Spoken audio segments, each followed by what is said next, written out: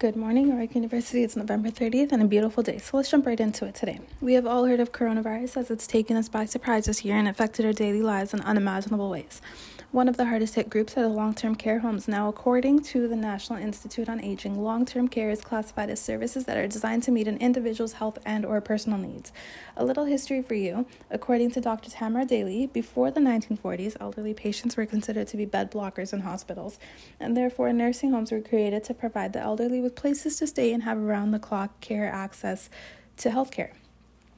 Eventually, it became known that these types of healthcare settings are also beneficial for people with various disabilities of different age groups rather than just the elderly.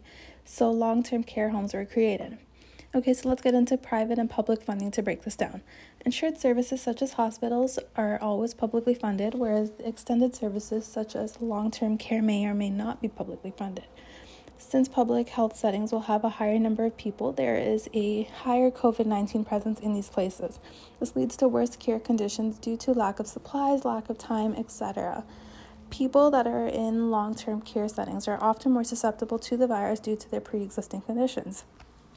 It is evident that the number of patients visiting the emergency department has decreased when comparing 2019 to 2020 due to COVID-19. According to the Canadian Institute for Health Information, there was a 4% decrease in ED visits for men and a 6% decrease for women. When we look deeper into these statistics provided by CIHI, the number of patients 65 and older being admitted to the ED remained at a steady 22% for both 2019 and 2020. Now, this is significant as this is the age group that predominantly makes up the population of long-term care homes.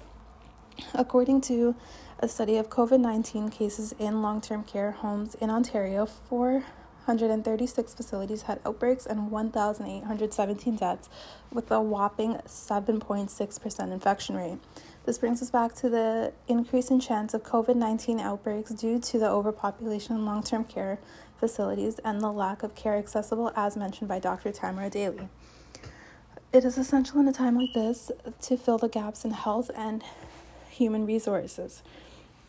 Many residents have cognitive and physical restraints and there's not enough staff to attend to each resident carefully.